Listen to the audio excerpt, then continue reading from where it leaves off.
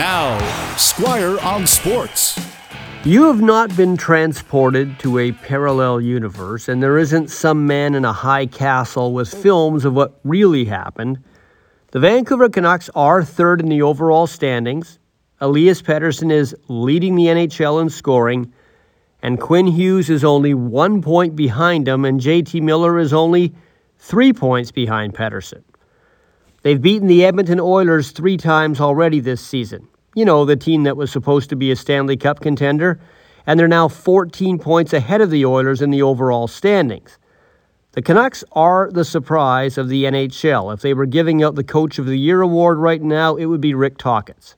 Nobody expected this, and now they get to go to Eastern Canada to show off what they got, with Ottawa on Thursday, Toronto on Saturday, and Montreal on Sunday.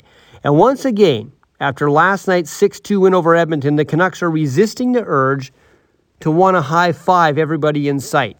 They're still talking about building an identity and following the process and basically not believing their own hype yet.